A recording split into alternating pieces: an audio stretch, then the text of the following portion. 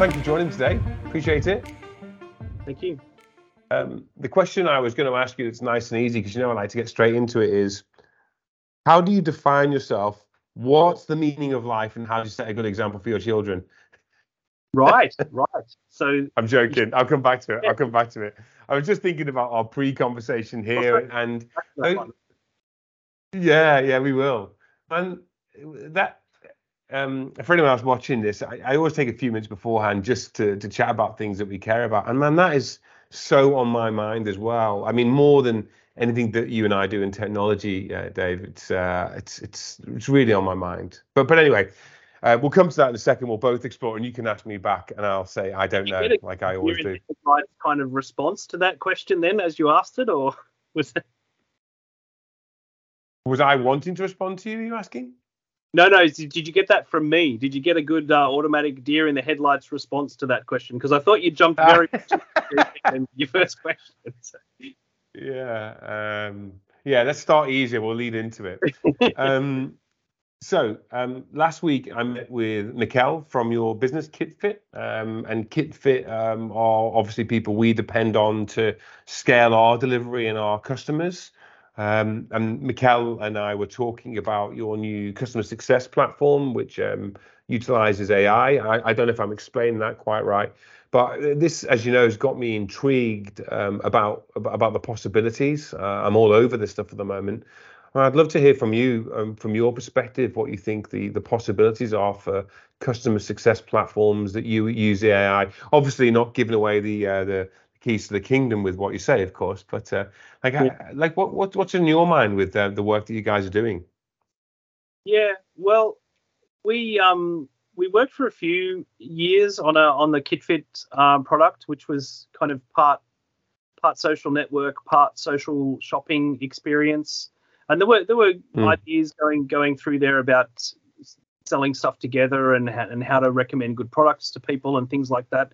But when 2020 happened, it changed the market for reselling kind of stuff. So we tried to take some of the learnings that we had developing that and dealing with different brands and things, and kind of focusing some of that stuff down into a customer success platform. It's very important to focus on that kind of thing to get your customer to be successful. I mean, it seems like a silly question to ask, is how important to you is the success of your customer? And I guess if you're just trying to grab a piece of money out of a bunch of customers and you don't care about that, then well, not at all.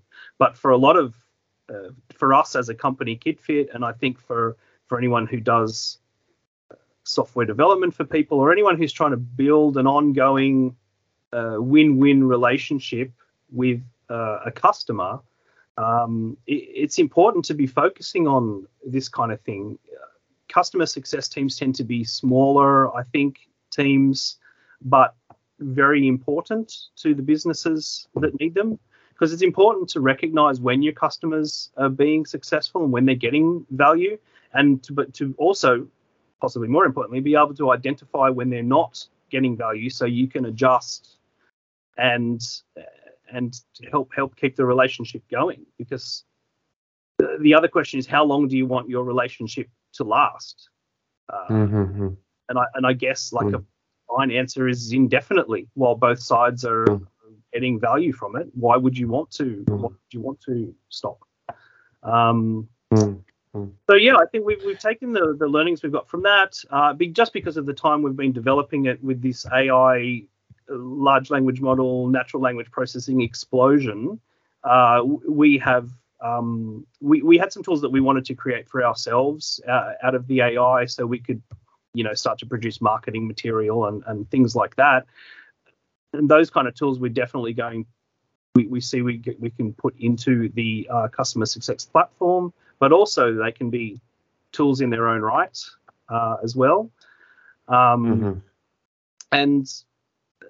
I feel like the language model tools are just going to become more and more powerful in a very short period of time. I mean, it's been a very big leap in the last 3 or 4 months anyway. And I think there's kind of parallels with a lot of other systems that one might develop. It's not so much about what the technology can do, but it's a question of integration and personalization and making it right for the person who's using it. Because some of the big players, one might worry about, like Google or Microsoft or OpenAI themselves, just like eating everyone's lunch on this, and producing just something that's incredible. Our feeling is that they're not really going to be able to focus on specific niches enough, on specific personalization or suitability for specific tasks enough. So just do the old-fashioned work of integration and meeting people's needs because there's a lot of stuff that's already looking like magic, really. Like even for someone who knows, someone who's got a passing understanding of how simple the thing it does actually is, the results, the complicated and complex results that come out of that are very interesting. So as far as the tools go, we're doing things like helping you write content, also taken from the other side, helping you read content, and personalization in that the way you like to write, what audience you're writing for, the way you like to read or can read. So imagine say in the realm of customer success, imagine like a knowledge-based article that you can read that, but also you can interrogate it and ask it specific questions, and it can distill more documentation and say support information than can be put into one article. Just as you're talking, you remind me of the quote. I just had to quickly look it up. Any sufficiently advanced technology is indistinguishable from magic, and you think we're at that inflection point with AI and large language models and natural language processing. You think we're there? Yeah, it's magic. It looks and feels like magic. You're a Terry Pratchett fan, then? Was that Terry Pratchett? It is, right? This is no, that's Arthur C. Clarke, I think. Yeah, Arthur C. Clarke. Pratchett might have recoined it, but Arthur C. Clarke, I think. Like, more tongue in cheek with how he put it, but yes, right, yeah. No, I think we're definitely there, and even looking behind the curtain and like seeing you look at it, at least an explanation of what it's doing, and you go, that's actually simple. How is that so complicated? But I think a lot of things turn out to be that complicated. A lot of things turn out to be constructed from simple systems that either just do things a lot or in a big space, or one of your other interviews was with Mike. Mike Gamble. Thank you. And he and you guys were talking about biomimicry. It was very much resonant for me, because like a lot of computer science is by analogy. You try to apply learnings from other fields to solve a problem. Like if you can match the problems together, perhaps the solution that some other system has come up with is work for you. And I always feel like copying nature, and you're doing something right, because that's the way to get out how to do it. It didn't have a plan.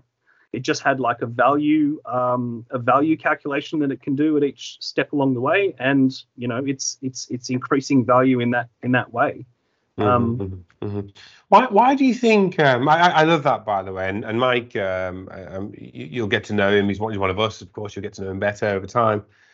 Why do you think we stepped away from imitating nature in the development of systems and the development of hierarchies? Why do you think we stepped away from that? And why are we coming back to it now? I mean, do you have? I mean, I know this is stretching far, but do you have a view on why that's the case?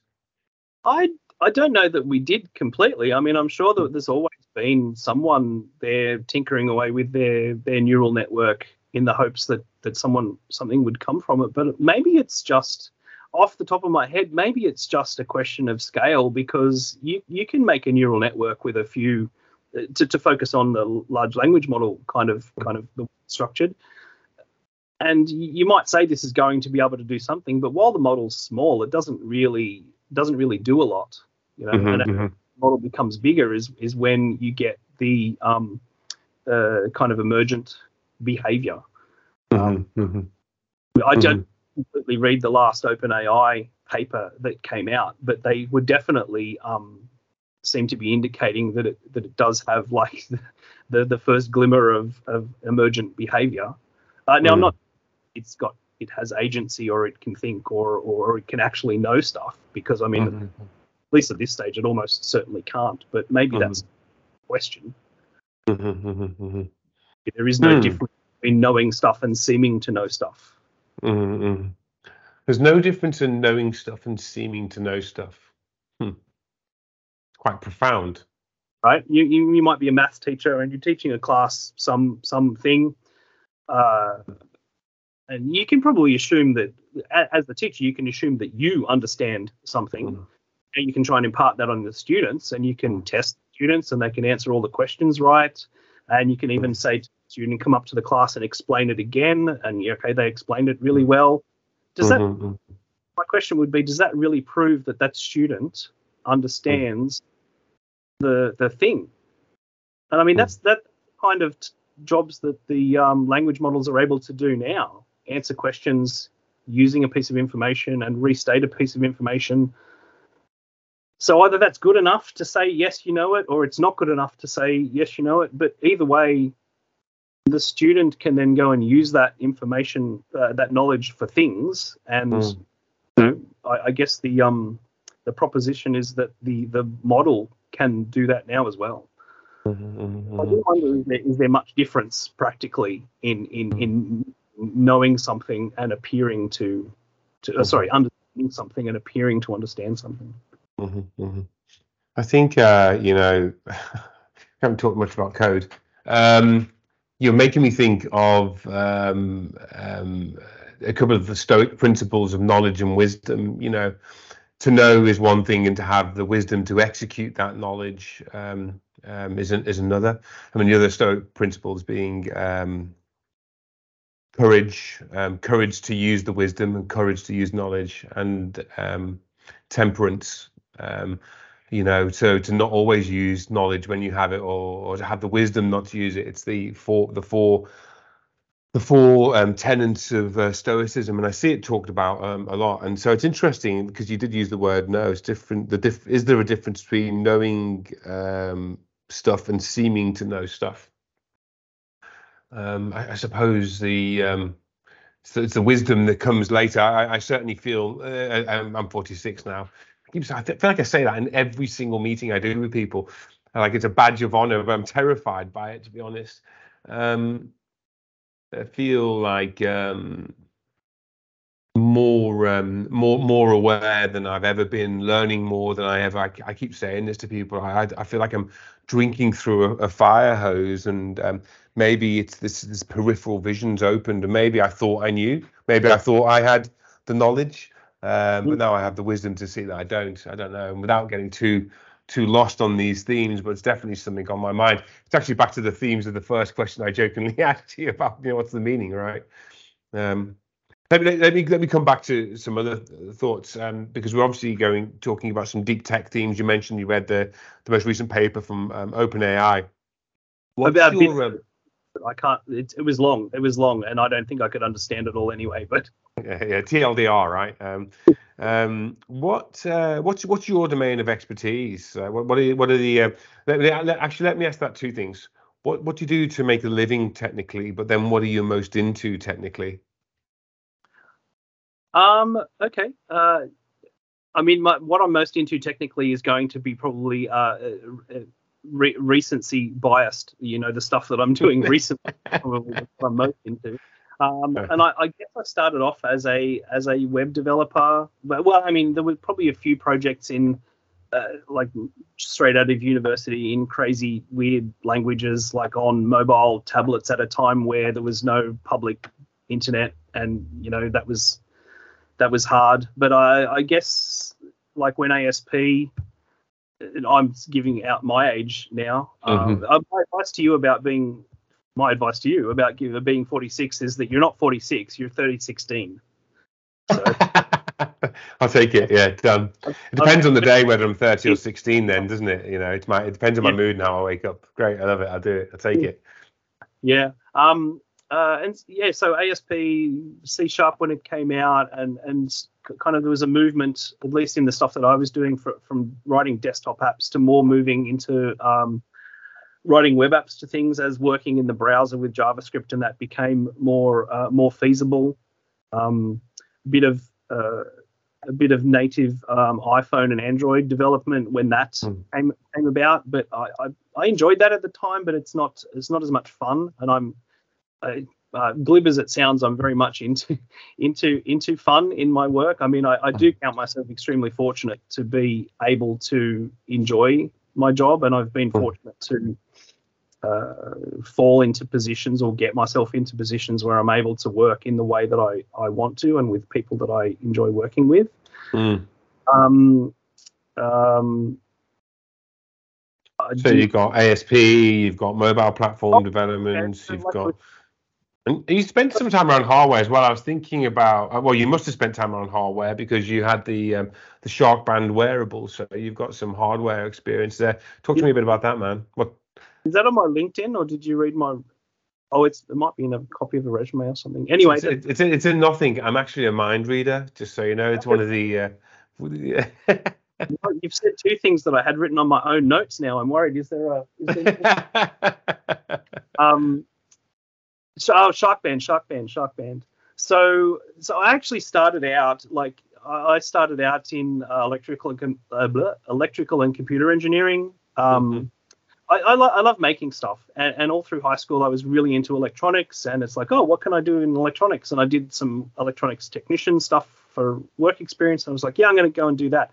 But then the electrical engineering turned out to be less about designing and building stuff, and more about passing mathematics exams, which, while I love the lectures, I don't enjoy going to do mathematics exams. So it was a pivot before pivots were so fashionable, right? So, and I kind of just looked at what I was doing and what I had been doing in courses, and the only thing that I really was enjoying was the computer science stuff, because that really scratches the creating stuff itch as well. I mean, once you get past the obligatory write-out cataloging system for a library, which they tended to start with back then, I think it's much easier now. You start by like writing a little game or something that at least you might be interested in. Sorry, where were we going? I was asking you about the hardware stuff, and you said you started. Oh, the hardware stuff. Yes. So electrical and computing. Yeah, so I started in there, and it's always been a thing that I like tinkering with. So myself and three friends, probably away for a weekend drinking around the table, you know, this came to us. It was a Department of Primary Industries funding grant to make use of the new Shark buoys that they'd put around the state. That was tagged. They tag sharks, and they had this information. They didn't really know what to do with it, so we designed and produced a prototype of a base station and a wearable wrist band that used radio transmitters and the Twitter feed, actually, that they'd chosen to use for some reason to get information about which sharks have been detected at which beaches, and then determine at the beach that buoy was placed at, then send out a signal which would make the bands beep and flash and vibrate. I think we did get the vibration in there, actually. Yeah. And that was fun. That was a lot of fun. So it was an alert system to let you know if a particular shark was in the area, as opposed to a repulsion system. Yeah, sorry, no, not a repulsion system. I mean, because that's good too. The one that they've got on the surfboards. I mean, I think if I was in the ocean, that's what I would want. But this was more of there has been a shark detected in the area. You may want to come out of the water. I saw on recent. I mean, I love it. I mean, I had a hardware business for 5 years before this, so and again, I'm not tech. I'm more product and delivery and customer engagement, just same as now, basically. And I'm sure I saw a Shark band recently came out where the device might be about as big as the Apple AirPod case on a wrist thing, and it had a repulsion system built into it, and it's just mind blowing, the hardware and how it's moving ahead. We won a grant to produce it, and we produced 10 bands and a base station, like manufacturing it through China. A friend of mine did. One of the other guys did most of the laying out of the circuit board. I like to think I helped him a little bit, but I enjoyed it. But the problem coming at it, neither of us were actually electrical engineers or anything. So you're like, oh, I want to get this thing to work, and now you're going, well, okay, how does a buzzer work from first principles? Where do I put it on the board? Yeah. What do I do underneath it? And you figure it out, and it worked. It worked well. We've got videos of one of the guys swimming 400 meters off Bondi and us triggering the shark alert and him waving back at us. So that's a fun video. So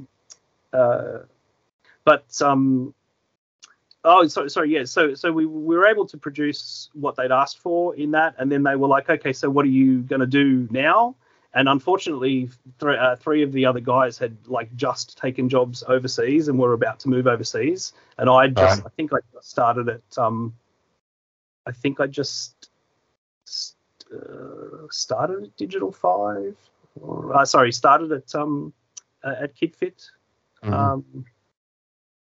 We just weren't in a position to take it forward, and I know someone has actually done it now. They've productized it, and basically you look at their material and it's like, wow, that's completely exactly what we did. That's I mean, it's awesome as well. But we were kind of hoping that they would, license technology office or something or that. But it's not. It's hard when you're close to the development of something, because you always look at it going, it's actually not doing that much, but it works, right? Yeah, I love it. It seems to be a common theme across our group. Say again? I really enjoy that kind of stuff, right? Yeah, tinkering and, It's a common theme across the group. That's what I was going to say.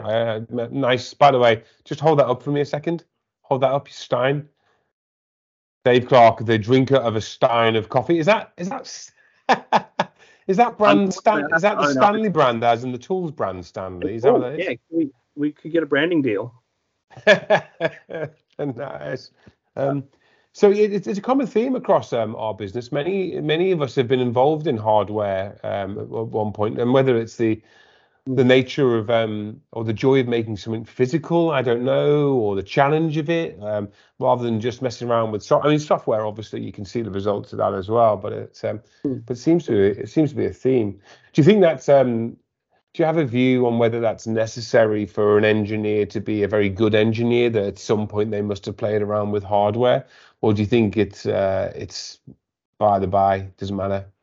Oh, for a software engineer? It's probably not necessary. I just don't know many who don't have, maybe not necessarily playing around with other hardware stuff, but certainly other very interests that focus them a lot. Mm-hmm. You do tend to bump into a lot of people who are into making some other making in some other way. I mean, like I said before, that I do get a lot of the creating things itch scratched by making software, but not enough. I definitely need a creative outlet, and I don't necessarily mean creativity, but the creation of a thing. So I tend to lean more towards less abstract things for pastime, like woodworking or ceramics or bread or things like that.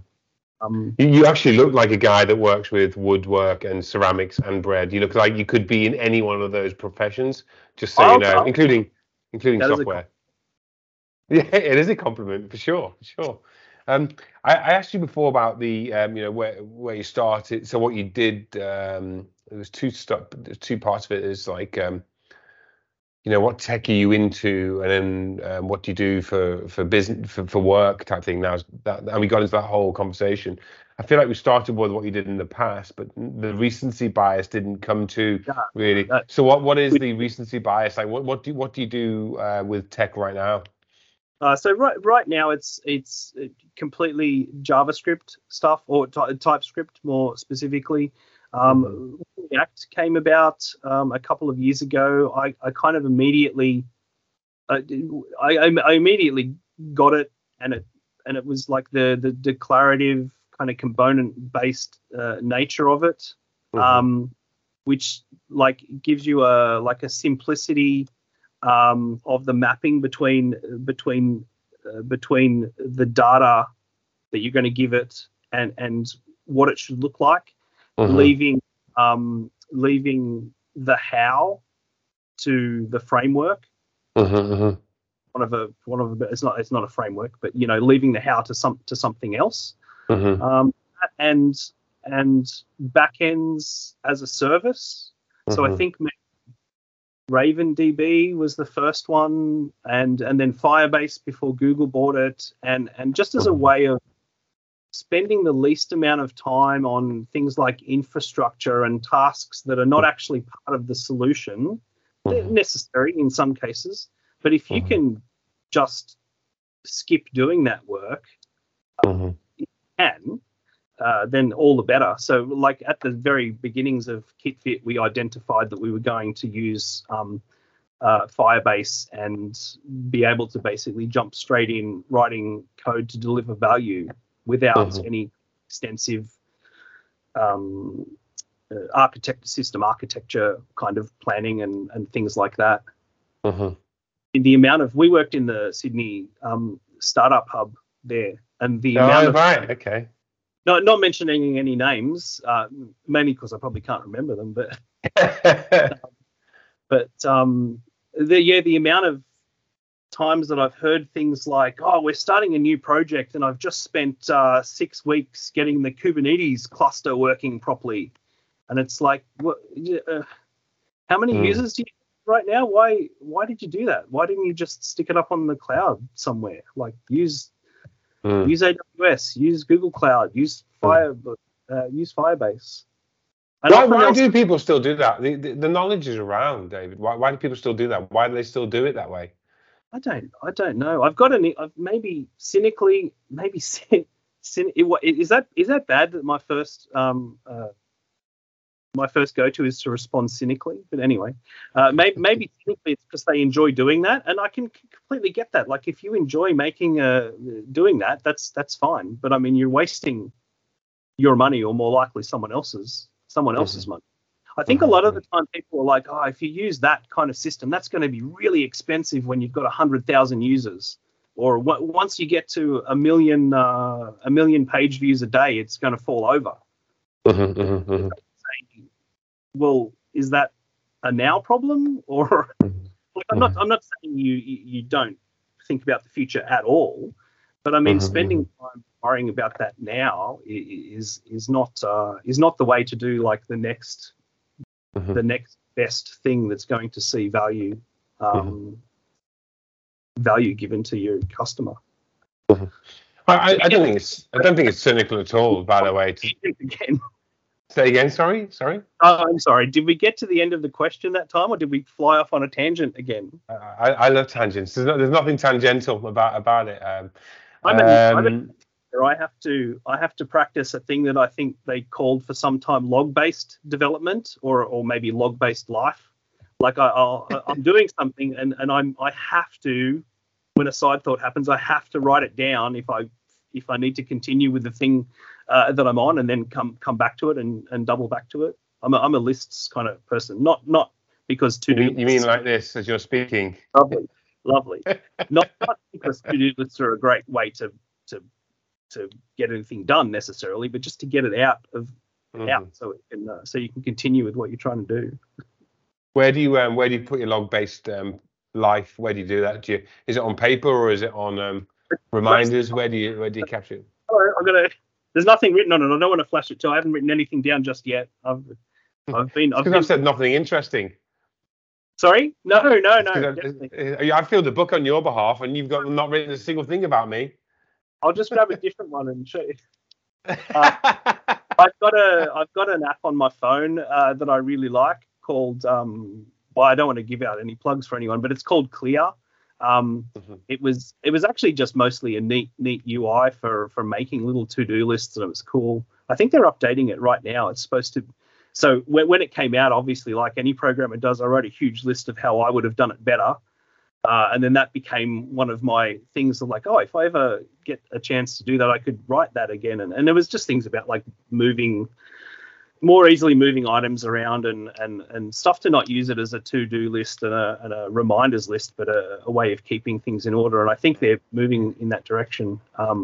But a lot of, I mean, what's wrong with a piece of paper? I mean, pieces of paper are fine. A lot of the time they're just, it's just temporary anyway. It's temporary holding area that works better than trying to remember what you were going to do next in your head. At least for my head, it does. Talking of logging thoughts, you've made me think this.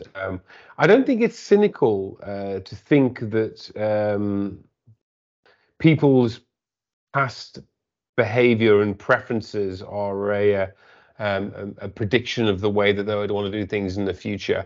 I mean, there's a reason they've been drawn to those behaviors. I think it makes me also think about our community a little bit. You know, when I think about how the team operates and thinks, you know, you and Mikkel and Andrew and Dan and Mike and others, there is a deep nature of experimentation, solving problems, doing it in a lean way.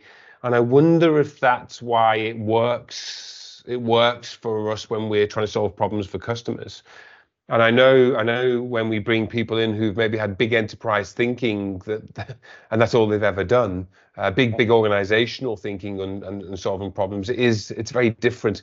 I don't think it means that they can't shift, but it is different. There's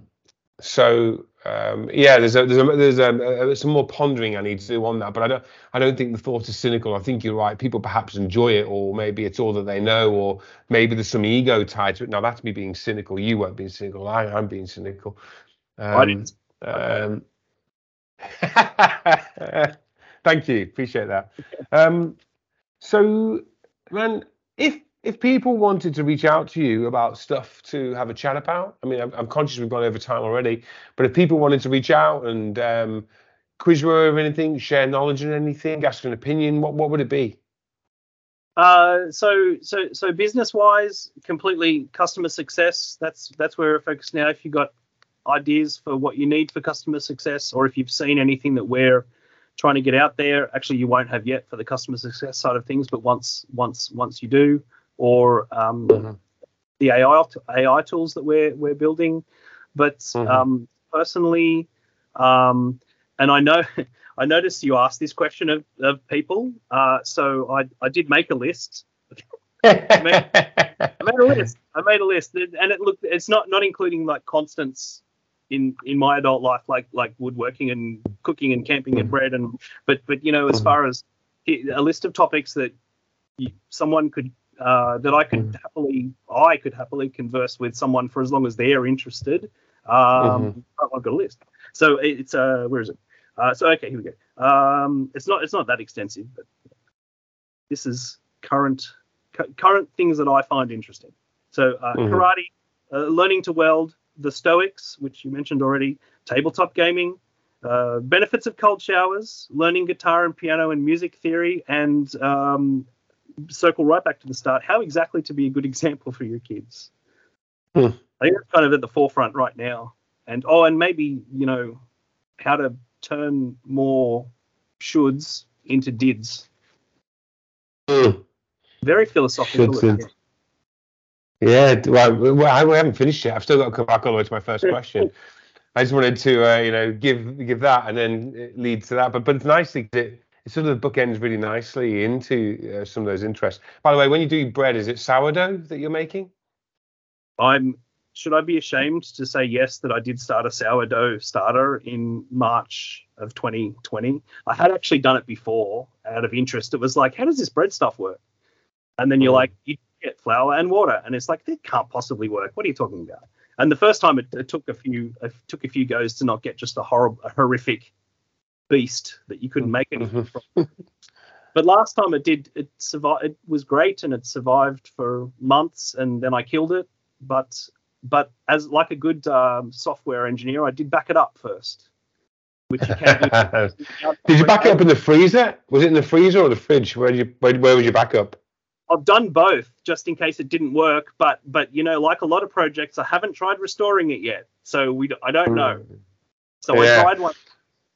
I dried both of them out, and I've frozen one and stored one in the pantry in an airtight container, which apparently is the way to go.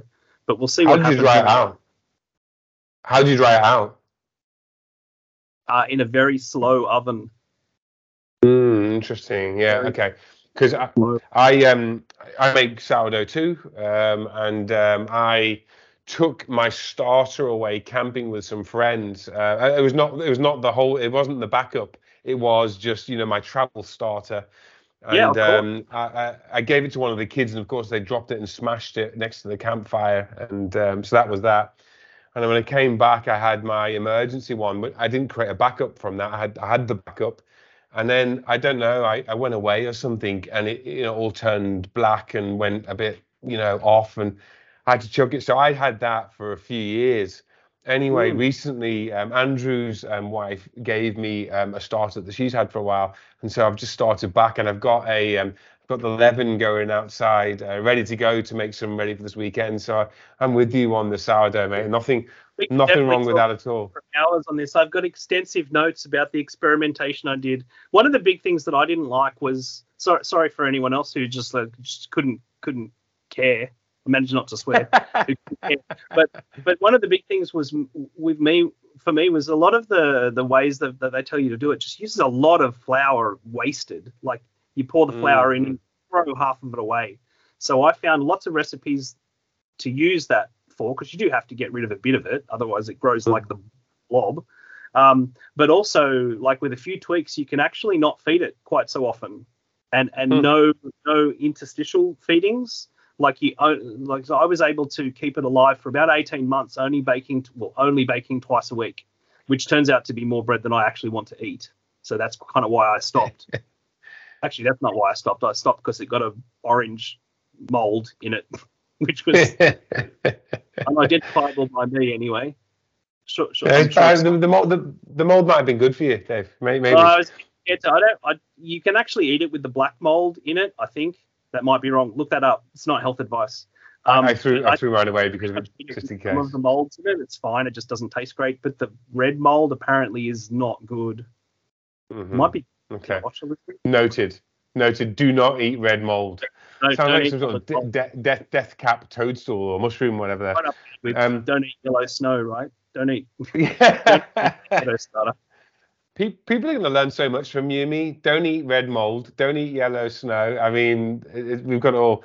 Maybe some other time we'll cover the Stoic stuff that we touched on, because I'm interested in that. I'm interested in the fact you're doing karate, but I did want to come back to the thing we started off with as the bookend, because we've definitely going to run out of time, or we have already.